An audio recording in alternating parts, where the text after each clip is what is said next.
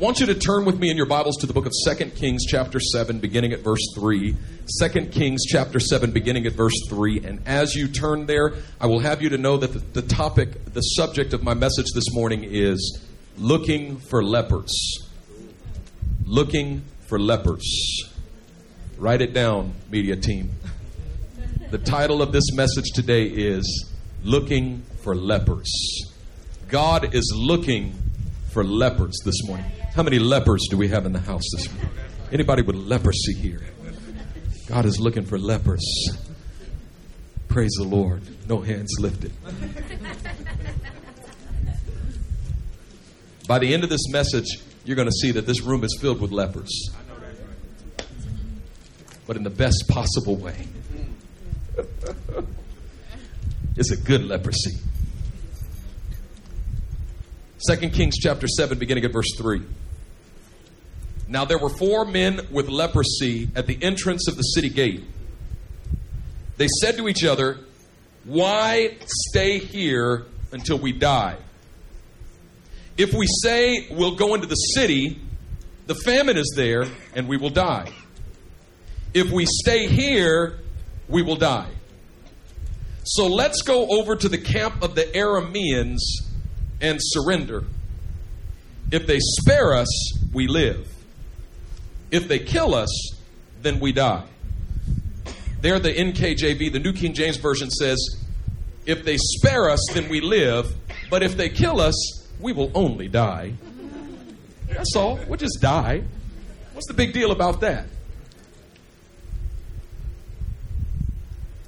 Verse 5. At dusk, they got up and went to the camp of the Arameans. When they reached the edge of the camp, no one was there, for the Lord had caused the Arameans to hear the sound of chariots and horses and a great army, so that they said to one another, "Look, the king of Israel has hired the Hittite and Egyptian kings to attack us." So they got up and fled in the dusk and abandoned their tents and their horses and donkeys. They left the camp as it was and ran for their lives. Father, I pray this morning in the name of the Lord Jesus that you'd grant wisdom, understanding, revelation, and insight to each and every hearer. I pray it in Jesus' mighty name. Amen. Now, the Aramean army, the interaction between the Israelites and the Aramean army began about halfway through chapter 6 of the book of 2 Kings. And when it started out, God established a pattern or a paradigm. The thing God wants you to know is that when He establishes a pattern or a paradigm in your life, you need to see it as something that extends forward, not as an episode or a one-time experience. Oftentimes, God will do something awesome in our lives, but we'll walk away from it thinking, well, I got lucky that time, but I don't think I'll be so lucky the next time. We'll walk away from it thinking, I don't want to presume that God's going to keep doing this. You know, he set me free last time, but I'm not so sure that He's going to set me free from the next time. He provided for me last time, but I'm not so sure He's going to provide for me the next time. And every time God breaks through in our lives, we tend to think that we kind of got lucky. We kind of skated through this time. It was just like a fluke or something that happened. But in actuality, what's happening is God is trying to establish a paradigm in your life. He's trying to establish a pattern. And what He's trying to show you is every time you're in trouble, I'm going to deliver you. Every time you call upon me, I'm going to answer you. Every time you need breakthrough, I'm going to break you through. God is trying to establish a paradigm so that we begin to trust. Now, that doesn't mean that when we call upon Him, He's going to answer immediately. That doesn't mean that when we're in trouble, He's going to solve our problem immediately. That doesn't mean that when we need breakthrough, He's going to break us through immediately, but it means He's going to break us through. Somehow, some way, sometime, He's going to break us through. And we need to learn how to walk through every trial with that in mind. I don't know how long I'm going to have to walk through this trial, but however long I got to walk through it, I'm going to walk through it. Why? Because at a certain point, God's going to intervene and break me through. And God establishes that pattern by breaking through quickly in the earlier seasons of your walk with Him, so that in the later seasons, when you have to walk a greater distance through a trial or a problem, he's already established a precedent in your mind and heart. So you know, I know how this is going to end up. I don't know how far this journey goes, but I know how it ends up, okay? I'm broke right now, but I know that Jehovah Jireh is my provider, okay? I'm sick right now, but I know Jehovah Rapha is the Lord who heals me, okay? I know I feel uncovered right now, but I know that the Lord is my banner, okay? It doesn't matter. Now, the Bible made it clear that no weapon forged against you will prosper. It doesn't say that no weapon will ever be forged against you. It simply means it won't prosper. I mean, the enemy is forging weapons against you right now. He's in his metal shop making swords and spears and hammering them out in the fire. And sometimes you can watch in plain view that the enemy is forging weapons against you. And we're constantly asking God to destroy the enemy's weapon distribution center. And God says, no, I never promised to do that. But what I'll make sure is that that weapon doesn't prosper. So early on, God establishes this pattern with Israel. The Arameans decide, we're going to set up a little ambush here for the king of Israel when he comes by. Elisha is over in Israel, going on his merry way, and God speaks to him and says, the Arameans have set up an ambush right on this street, at this road, right at this intersection. Elisha pulls out his handy cell phone. He calls the king of Israel up. He goes, hey, yo, king, peep it. The Lord told me to tell you, don't go that way, because there's an Aramean ambush waiting for you there. The king called some of his soldiers, says, go check that out. They came around back and took out the ambush. And the Arameans were like, how did he know we were here? The king of Aram said, I know what I'm going to do. I'm going to set up another ambush. They set up another ambush in another place. And God speaks to Elisha. Elisha sends a text message to the king of Israel. And the king of Israel checks that text message and he goes, go to this other place. And they go, and sure enough, there's an ambush. And they take out the ambush. And the king of Aram said, how did they know that we were there? I know what I'll do. I'll set up another ambush. He sets up another ambush. Elisha gets the word from God, sends an email to the king of Israel. King of Israel opens his email, sees where the ambush is, sends his soldiers. Finally, the king of Aram, he says, something is going on here. He calls all of his generals together. He says, which one of you is a traitor? Which one of you is on the side of Israel? Which one of you is betraying me as a double agent? Which one of you do I have to kill? And his commander said, none of us are traitors. But there's this prophet in Israel by the name of Elisha, and he tells the king of Israel what you say in your bedchamber. I mean, he knows the secrets that you speak in your bedchamber. And the king of Aram says, well, we got to take out this Elisha fellow. So he sends a strong force. He finds out that Elisha's in a city called Dothan, and he sends a strong force to surround that city. Now, Elisha, this is in 2 Kings chapter 6. Elisha, apparently the city of Dothan was built around a mountain. And Elisha was up on the mountain, and he's there with his servant, and his servant looks out and sees the Aramean army surrounding the city, and he freaks out. He sees the weapon that was forged against him, and he assumes it's going to prosper. How many are like that? Most believers are like that. You see the weapon forged against you, you just assume it's going to prosper. I lose my job. I know what's going to happen. Me and my family are going to be out on the street. Somebody threatens me at my job. I know what's going to happen. I'm going to lose my job. The doctor sees a dark spot on your lung. He says, I know what it is. It's cancer. I'm going to die. We just assume that the weapon is going to prosper. Just assume. And he looks and he freaks out. He looks at his obstacle and immediately begins to think of what that obstacle is going to do to him. He sees the attack and immediately begins to think of what that attack is going to do to him. And he says, Master, what are we going to do? And the prophet says, chill out, relax. How are we going to relax? Elisha says, because there's more with us than there is with them. Servant says, Elisha, what you been smoking? Elisha says, Lord, whatever I've been smoking, give him a toke.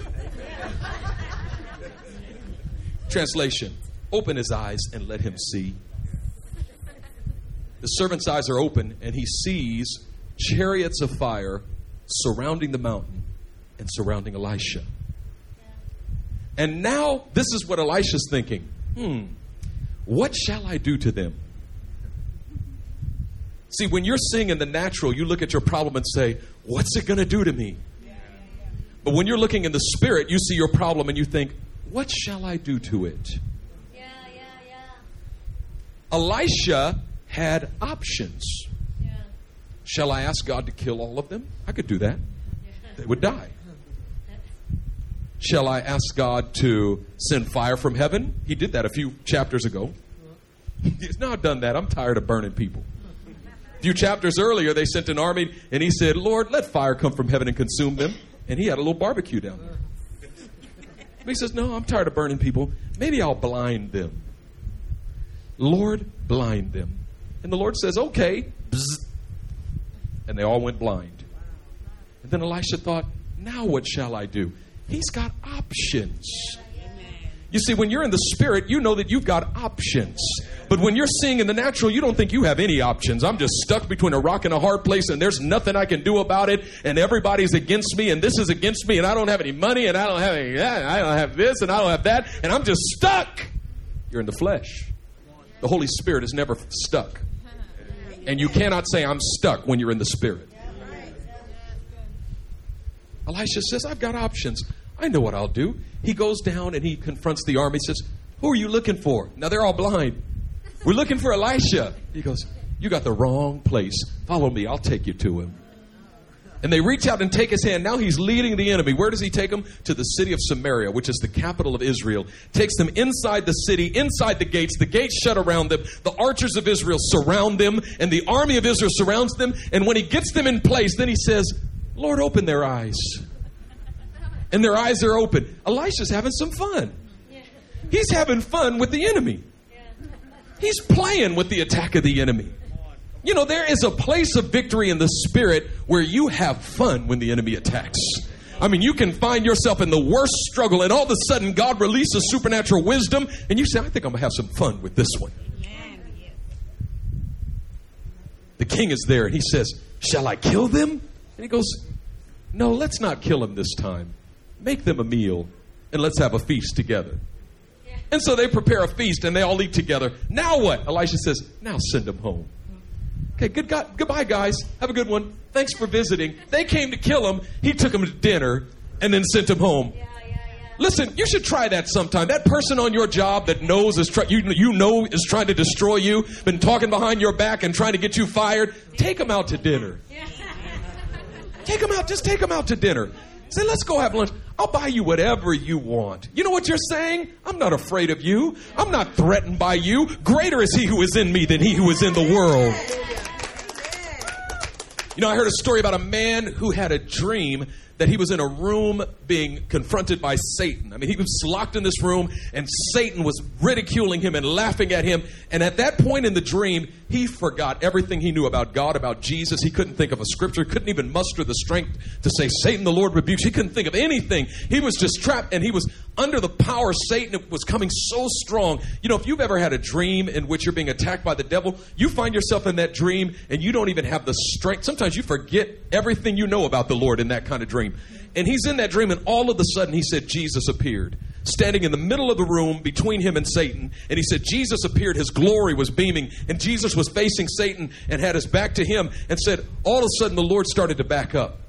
And he said, he thought, Lord, why are you backing up? You're not afraid of the devil. But Jesus just kept backing up. And he said, he backed himself all the way up against the wall. And Jesus was standing right in front of him. He thought, Lord, what are you doing? And Jesus squeezed right up on him. He thought, there's no place else to go. But Jesus took another step back and stepped inside of him.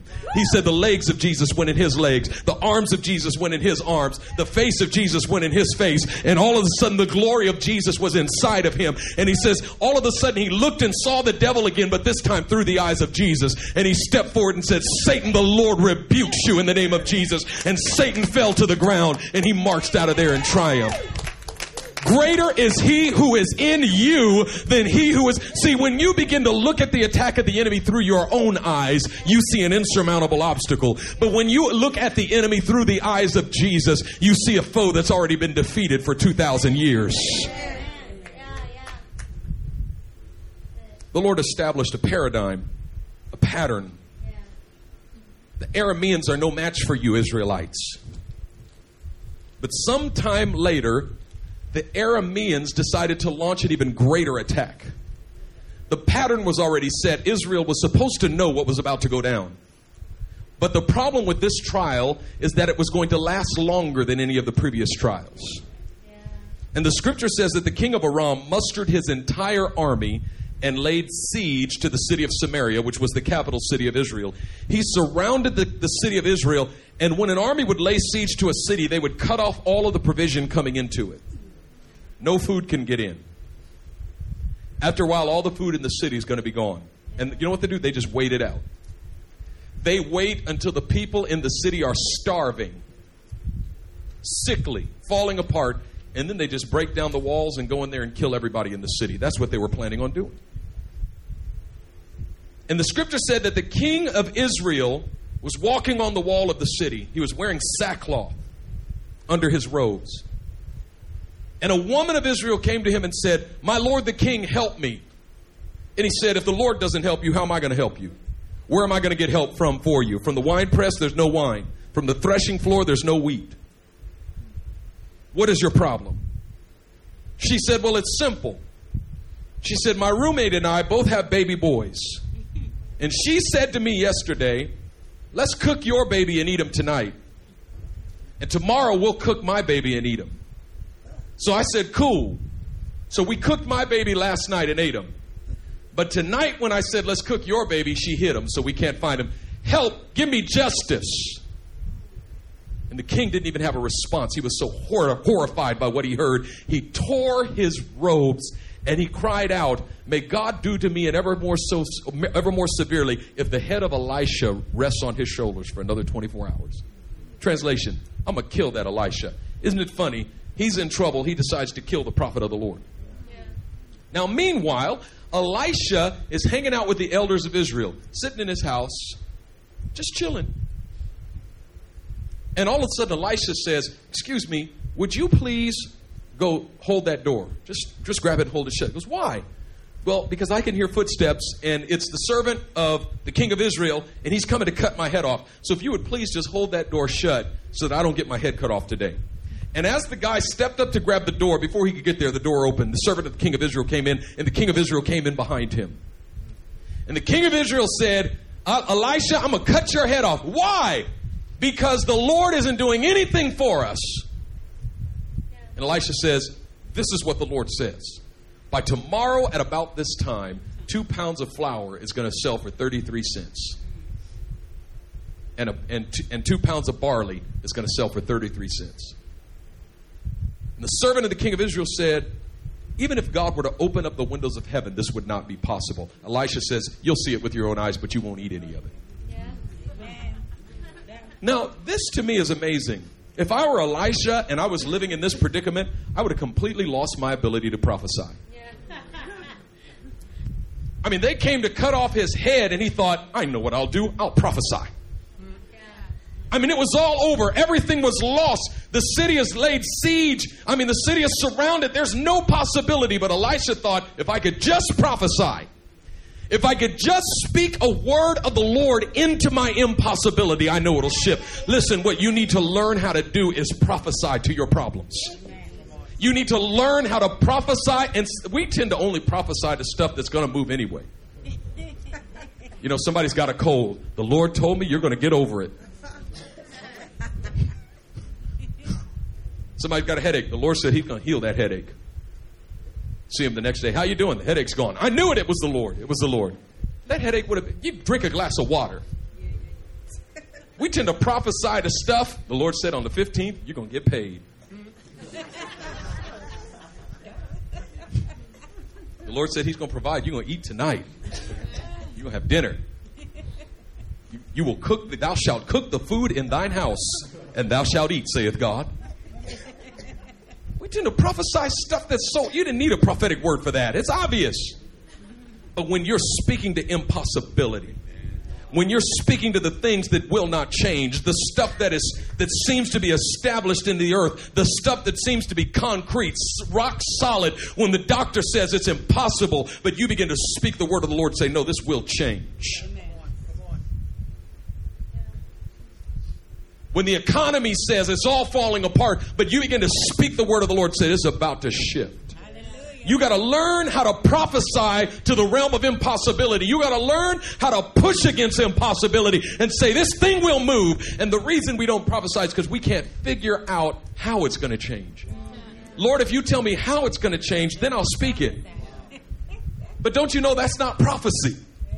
If you already know how it's going to change, then you didn't need a prophetic word. A prophetic word is when you speak it and there's no sign in the natural that there's any possibility. Elisha says by this time tomorrow, there's going to be such a shift in the economy that there's going to be grain and flour available to everyone in abundance, and it's going to be cheap. By this time tomorrow, food is going to be in abundance. By this time tomorrow, no more mothers eating their children. By this time tomorrow, no more sackcloth and ashes, no more wailing, no more scrounging for your next meal. By this time tomorrow, God will have changed everything. And the king said, impossible. And Elisha says, good, that's how I know it's the Lord, because it's impossible. God only speaks to the impossible. He doesn't speak to the possible. It doesn't need a word from him. That's why when people talk about, the Lord speaking to them about what tie to wear in the morning, just drives me crazy. I was praying and I felt the Lord tell me to wear the pink shirt today. You are perfectly capable of choosing a shirt. You don't need the Lord to speak to you about clothes you got in your own closet. It's under your power. God doesn't need to speak to you about stuff that's already under your authority. He'll only speak to you about stuff that's only under his authority. And when he speaks to you about what's under his authority alone, he brings it under your authority. But it's only under your authority to the degree that you're willing to speak it. And when you begin to speak it, you risk looking like a fool in front of everybody. And if you're not willing to look like a fool, you cannot prophesy. Elisha says, tomorrow at about this time, it's going to shift. The king said, all right, I'll give you till tomorrow. I'll cut your head off tomorrow. Elisha said, cool. I got 24 hours. Had no idea. Have you ever spoken a prophetic word and then went out and tried to do it? You know what Elisha did? He went back to kicking it with the elders. Because he knew my job is to speak the word. I can't make it happen. It's in the realm of impossibility. Now, when God went to fulfill his word, he went looking for lepers. He needed lepers. God was getting ready to shift the whole situation, but in order to move it, he needed to find some lepers. Why did God need lepers? Do you know what leprosy is? Leprosy is a disease that causes your very flesh and bones to rot. Those who have leprosy, their skin, their muscles, their flesh deteriorate, and sometimes their limbs will fall off. I mean, can you imagine pointing your finger and the finger just falls off? So at a certain point, an arm just falls off. It's like, can you? Oh no, Rigard, my arm's gone. It's like your whole body you're falling apart. When you're a leper, you're living in the place where you feel like everything is falling apart. You know that you've come into that place of leprosy when you feel like everything is falling apart. Is there anybody here that you just feel like everything is falling apart? That no matter how hard you try to hold it together, it's falling apart. That you can try to tape it together and paste it together, but it's still falling apart and you feel like your whole world is coming apart. Let me tell you something. There's always a few lepers in the room. There's always a few lepers in the room. And whenever we go through these leper seasons where we feel like everything is falling apart, we always feel powerless, useless, like God can't use me in this place. When I'm going through that season when everything's falling apart, the first thing I want to do is disappear from the house of the Lord and disappear from the people of God for a while, because I got to get myself together, because I can't help anybody as long as I'm falling apart. But let me tell you something. God is looking for lepers. And let me tell you why God can use the lepers. Because the lepers have already lost everything. They're willing to take a risk. Because when you're not a leper and you're still holding stuff together, you've got something to lose. But the lepers got nothing to lose. And so they're willing to take a risk. Watch this. 4 lepers living right outside the city gate, in between the Aramean army and the camp of Israel. In between, isolated on their own. And what are they doing? They're sitting and they're waiting to die. It is the fellowship of the dying. You can have a small group, you can have a fellowship, and it doesn't mean there's any life going on there. You just made a decision, we're just going to all die slowly together. And we're going to get together and talk about it. So what else fell apart in your life today? Well, this fell apart. What did you lose? I lost another finger. And all you're doing is keeping track of stuff that fell apart in your life. These 4 lepers had their small group going on for years. Met every day to talk about how their lives were wasting away. Let me tell you something. We're establishing small groups at Living Hope right now. But let me tell you what the small groups are not about. Simply to talk about everything that's fallen apart in your life. Praise the Lord. It's about talking about what you're going to do to move forward. Leper number 1. He said, may I make an observation? Lepers 2, 3, and 4 said, of course, number 1, we would love to hear your observation. Leper number 1 said, why do we sit here until we die? And leper number 2 said, that's a good word, leper number 1.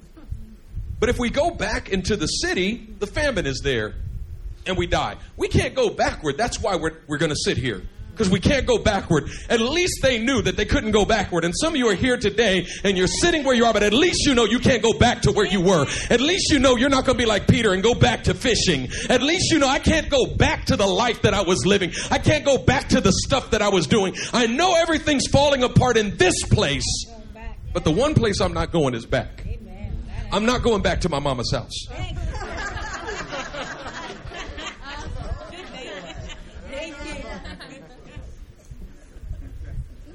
I'm not going back to my old friends. Not going back to my old business. To my old job. God is moving me forward. The one thing I know is that I'm supposed to forget those things that are behind and reach for those things that are ahead and press toward the mark of the high calling. But I can't move forward when I'm moving back. I can't move forward and backward at the same. I can't go back. How many know I can't go back?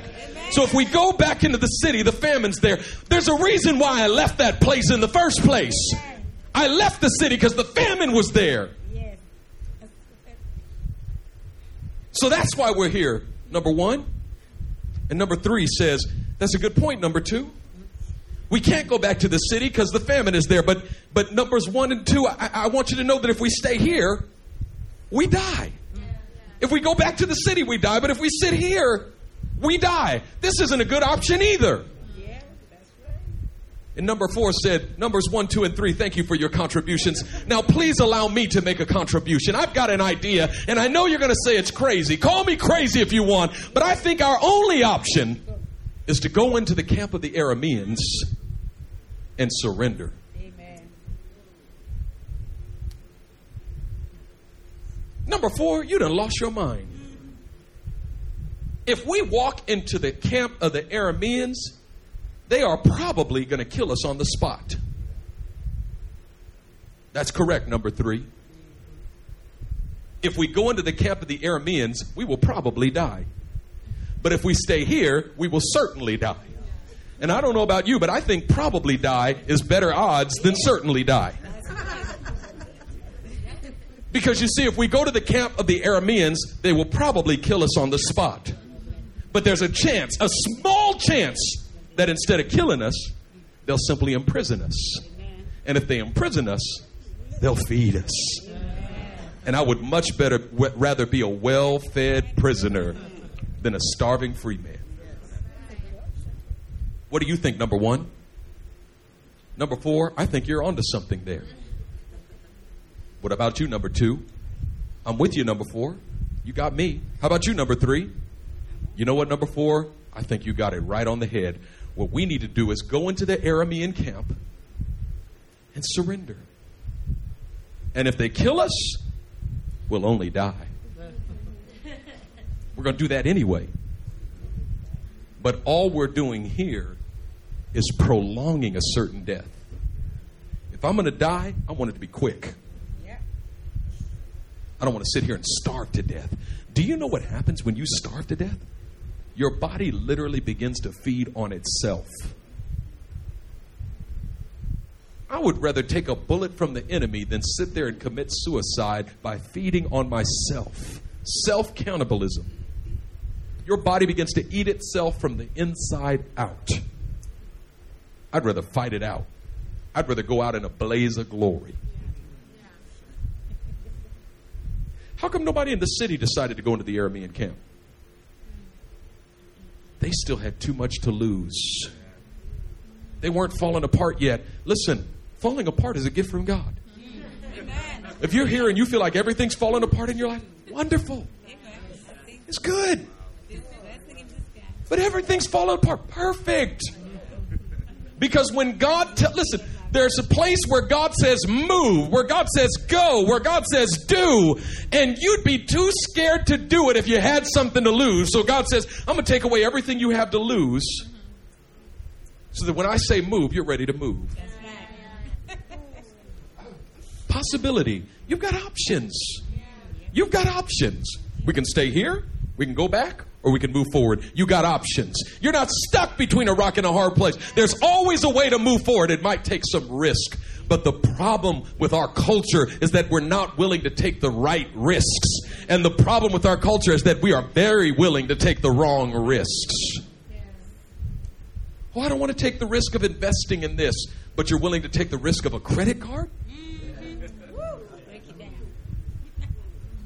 I'll have $20,000 in credit card debt, willing to take that risk, but I won't make a $20,000 investment because it's risky. I might lose my principal balance. Listen, you're definitely going to lose your principal. Come on, you never had a principal balance when you took out that credit card. We're willing to take all of the wrong risks and not any of the right risks. You know what? I'm so sick and tired of seeing the people of God broke. You know what I believe? God has business ideas for you. I see the people of God broke all the time. Well, why don't you do this? Oh, it's a risk. I can't. You're broke. Or what are you risking? Risk losing what? You don't have any money. It's not a risk. You got to have something for it to be a risk. Try it. Do it. Oh, it got real quiet in here. No, because see, I'd rather just tell you how broke I am so you can feel sorry for me.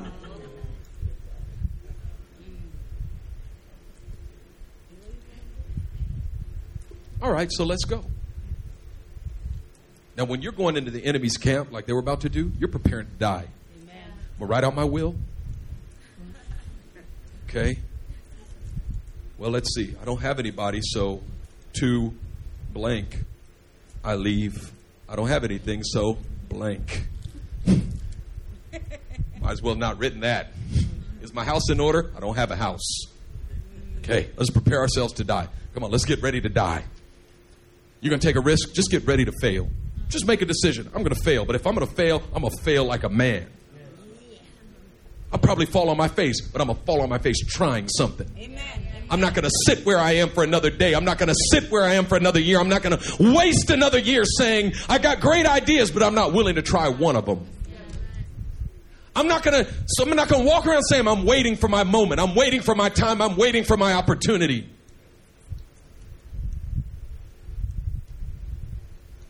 They go into the enemy's camp. We're ready. We surrender. We're here to surrender.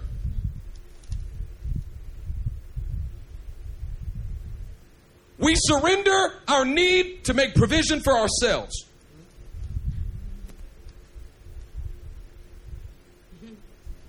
We surrender our deep-seated need to protect what we have. We surrender it all. We surrender our fear of death. We're not afraid of dying anymore. We surrender. Whatever you do to us, we'll accept it. Even if you kill us, we'll take that as grace. It's better than living a slow death, dying a slow death outside the city. Quick death at your hands is grace. We surrender. We surrender our reputation. We're not afraid of looking bad anymore. If we look bad, let us look bad. Until you come to that place where you're ready to surrender, you can't move forward. We surrender. They walk into the camp. Somebody's going to see us. We surrender. We're ready. Close your eyes and just in case they shoot an arrow at you, because you don't want to see it coming. You just want to get it and die. We surrender. Take us. They walk out into the camp. We surrender. We're ready for whatever our plight is. all the time anticipating the sharp edge of a sword that just hit him in the chest. You know, the anticipation of pain is worse than pain itself, isn't it? You ever gone to the doctor and you knew he was going to give you a shot? And you just saw the needle and it just hurt. Looking away. Can you imagine a sword, knowing that a sword's getting ready to just hit you in the chest? Knowing that a dagger's getting ready to slit your throat, knowing that ropes are about to go around your arms and they're going to hang you from a tree, not knowing how they're going to kill you. Maybe they're going to skewer you. You're thinking of all of these very painful ways to die, but whatever it is, we surrender. I'll take it. I'll take it. I'm not afraid anymore. We surrender. It's awful quiet. One of them should have come out here and taken us. Somebody should have stabbed us by now. We should be feeling the pain. I mean, we surrendered. We should either be in prison eating right now or dead. How come we're not dead? We're still alive. We surrender. Go see if anybody's in that tent. That tent is empty. And there's food in that tent. Hold that thought. Let's check this tent over here. This tent is empty. I know what's happening. They're waiting in the hills. Or whatever. If they come down from the hills and kill us, we're going to eat first. Come on, let's eat. They discovered that the entire camp of the Arameans had been deserted. Amen. They went there to surrender. But when they arrived at the scene of victory. Amen. And the Lord had won the victory on their behalf before they ever stepped foot. See, the problem is we're waiting for God to tell us, step there and I'll make you victorious. And God says, no, I'll make you victorious, but you got to step there by faith. You got to walk by faith and not by sight. The entire army was gone. And they ate and they drank. They clothed themselves in royal garments. They drank out of gold goblets. They sat on thrones and they feasted at a table together. And then they said, wait a minute, this isn't right. We're the Aramean. I mean, we're the lepers who have won the victory, but we can't hoard the victory. We've got to send a message into the city, or else judgment is going to overtake us by morning. And when the message went into the city and the gates of the city opened and the people of the city went out into the camp of the Arameans, there was abundance for everyone. No one in the city would have ever left the city. They had too much to lose. Never be at the place in your life where you have too much to lose to take the right kind of risk.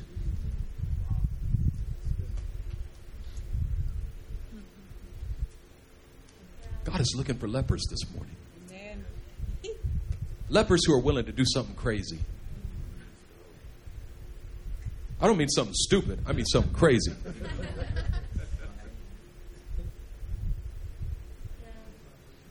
Lepers who are willing to take a chance. Lepers who are willing to lose it all because they know they've already lost it all. And by the power of the Spirit of God, God is taking us to the place where we learn to become lepers. Amen. Where we learn that the Spirit wants to make us lepers. Where He wants to bring us to the place where by faith we count it all rubbish. Everything that I've obtained in my life, I count it rubbish. I say it's not worth anything. I'm not trying to hold on to my income or my security or anything that I have. It's all rubbish. It means nothing. Where He leads me, I'll follow. Amen. And what He feeds me, I'll swallow. Can I get a witness? Amen. Amen.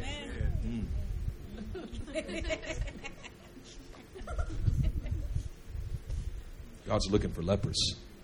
Any lepers in the room? Amen. Yes. Any lepers in the room? Hallelujah. Let me tell you something. What those lepers didn't know was that a prophetic word had been spoken. What those lepers didn't know was that the man of God had spoken and released the prophetic word. What those lepers didn't know, they thought that their hunger pushed them into the enemy's camp. What they didn't know was that behind them was the power of a word from the Lord, that a prophet had spoken the word of God. Listen, some of you in this room are prophets and others of you in this room are lepers. Some of you in this room are at the place where everything's falling apart and you're the ones who are going to go into the enemy's camp and come back with the spoils. But others of you are in this room and nothing is falling apart in your life. But what you can do is begin to speak the word of the Lord into the place of impossibility. You can speak it at this building situation and say, we're going into that new building. We're done with this old building. That time is over. You can speak it into the financial situation of others and say there's about to be a shift into the economy. You can speak into sickness and disease, into every trial, and say God's getting ready to shift. Amen. Whether you're a prophet or a leper, we all get to eat when it's all over. But this morning, God's looking for lepers. Those of you who are here today who say, God can't use me. I'm too broken. How can God use me? My life is falling apart. There's some of you just this week that looked in the mirror and said, I need to get myself together. I need to pull it together. I need to get myself together. And you know what the Lord says to you today? You know what I love about you? You don't have it all together. You know it. But even at the place where you feel like everything's falling apart, it looks like that. But where you can't hold it together, I'm holding it together. But I brought you to this place so that I can move you forward. I brought you to this place so that I might give you the faith and the audacity to say, I'm going into the enemy's camp. And I'm going to take back what he stole from me. Amen. I want Nananome to go to the keyboard. Please move this to the platform, one of you. We're going to do something a little bit different this morning. I believe that God wants to move you forward, but he wants to move you forward by the prophetic word. There's something that 1,000 sermons can't do for you. Amen. When you get a direct word from God to your specific situation, nothing like it. Nothing like it. Amen. I mean, it shifts your reality. It shifts your reality. It begins to move things into your life and bring them into place. You know, last night at my house, all night long, the wind was angry. The wind was afraid. The wind was howling, screaming in pain. I could hear it just screaming. It sounded eerie. And at first I thought, man, this is ominous. This is weird. This is like a horror movie. Hear the wind outside just blowing. Woo! But then I remembered Acts chapter 2, and it said that they were all gathered together in one place and in one accord, and there came the sound as of a rushing mighty wind. Do you know what a rushing mighty wind sounds like? It sounds angry. It sounds scared. But you know what it is? It's a sign that God's getting ready to do something. That God's getting ready to break forth. That God's getting ready to break through. That God's getting ready to move things. Let me tell you something. You look at places in your life and it looks scary. Places in your life and it looks angry. Places in your life and it looks painful. It looks like there's nothing there but pain and sorrow. Let me tell you something. The sound that you're hearing is the sound of a rushing mighty wind. And that wind is getting ready to blow into your room. You know that wind last night? It was moving things on my balcony. Moving chairs around. Moving pillows around. Moving seats around. Let me tell you something. That wind is getting ready to blow the seats in your life, and God is going to sit you into the right place. See, the problem is some of the seats in your life aren't in the right place, but that wind is blowing them into the place. The wind of the Spirit is coming to blow you into alignment with God's purpose. But God's going to seal you today through the prophetic word. Pastors Chinway and Dyrell, come up here, please. Pastors Vern and Larry Ann, please come up here. My wife, Pastor Sonny, Matthew Kim. God's getting ready to blow you into your place. Just line up around this altar. Line up. Pastor Daniel, Pastor Joseph, and Ravi over there. Oh yeah, Pastor Willie. Pastor Willie, come on up here. Come to this place right here. Come on to this place. The prophetic word. We're going to do this one by one today. No 2 by 2. God's going to seal you through the prophetic word today. He's going to move you into your place through the prophetic word. And what God is going to release is an individual word, custom tailored for your specific situation. And everybody in here is going to get one today. I'm not doing an altar call saying, if you need, let me tell you, you need. You're not going to be sitting here thinking, oh, I wish so-and-so was here. No, you are here. The word is for you today. You need a word today. And that word's about to come, and it's going to move you into your place. I'm telling you, God is going to move you into your place. He's going to shift your situation. And I just want to establish you by the prophetic word today. I want to establish you. And I'm going to start with Carlos. Come here, Carlos. We're going to start. We're just going to open the atmosphere. And I want you to just turn your hearts to the Lord. Bow your heads. Open your hearts. Open your hearts to the Lord. Stand right there. And just ask God to begin to speak. Ask God just to begin to speak. Just to begin to speak. And Father, I speak your blessing over Carlos right now. In the name of the Lord Jesus Christ. By the power of the Holy Spirit.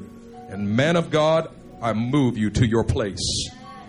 Man of God, I say that you are a servant of the Lord and a prophet of the Most High. And I say that your calling is to speak the very words of God. And I say that the anointing upon your life breaks every yoke. It shatters the rocks to pieces. It's like a fire that burns. And I establish you in your ministry, and I stir up the gift of God that is in you right now. And I say that there are things that have been latent in your life since even before you came to Christ. There was a knowing in your spirit of who you are. But I say that in this season, it's time for you to take your place. And I command your heart to look even beyond provision. Look to vision. You put provision first. God says put vision first now. Provision is for vision. It's what God releases for vision. Provision is not number one. God is number one. His calling is number one. And I call you back to the place where you stand in alignment with the divine calling over your life. You are a man of God. And the word of God is in your mouth. It's in your lips. And I say that you are a Levite family. You are a Levite family. Your wife is a Levite. Your sons are Levites. And you do the work of the Lord. You do the work of the Lord. And so I establish you in your place today by the word of the Lord, by the prophetic word. And you're going to fight the good fight in keeping with this word that I'm speaking over you today. You're going to fight the good fight in keeping with the prophetic word that has been spoken over you today. And I establish you in it. In Jesus' mighty name. Amen. Amen. Amen. Now I want you and your family to move over there. Just go on over there. And they're going to pray for you over there just a little bit longer. Just soak in the word of the Lord.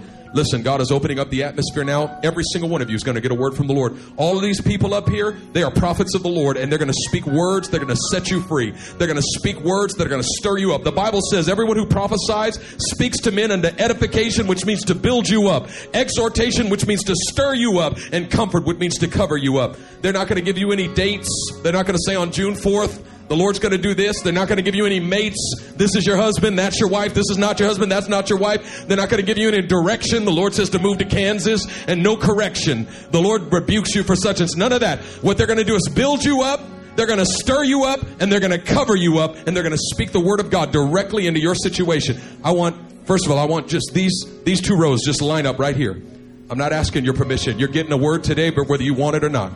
Everyone else, just begin to worship. Just bow your head and begin to pray. Yep, these two first. But these two rows. This row, come on up. Come on up. This row. Maura, go right over there to Pastor Larry Ann. To Pastor Byrne.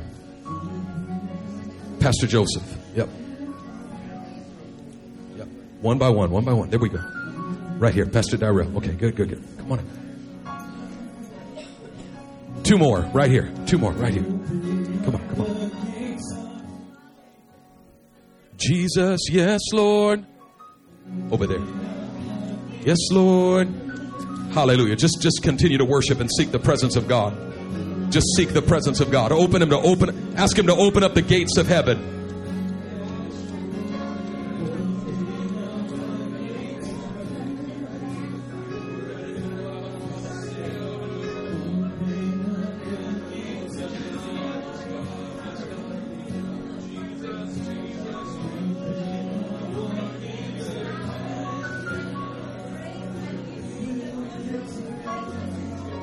Some of you need to bring your own recording devices because you're going to want to remember this word.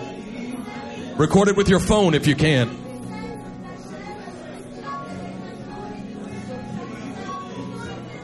Hey, you too.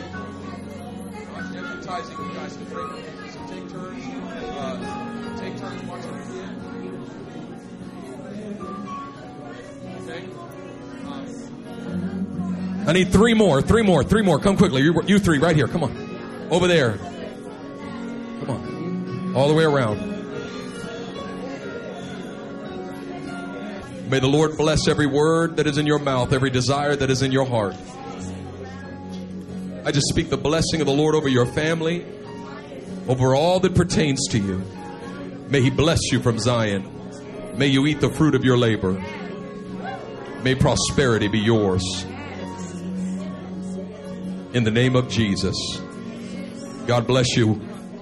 We're going to officially dismiss the service, but we're not going to stop playing the music. If you sense the presence of the Lord, you want to linger for a little longer, you can linger, you can sit, you can stand, you can come to the altar, you can pray.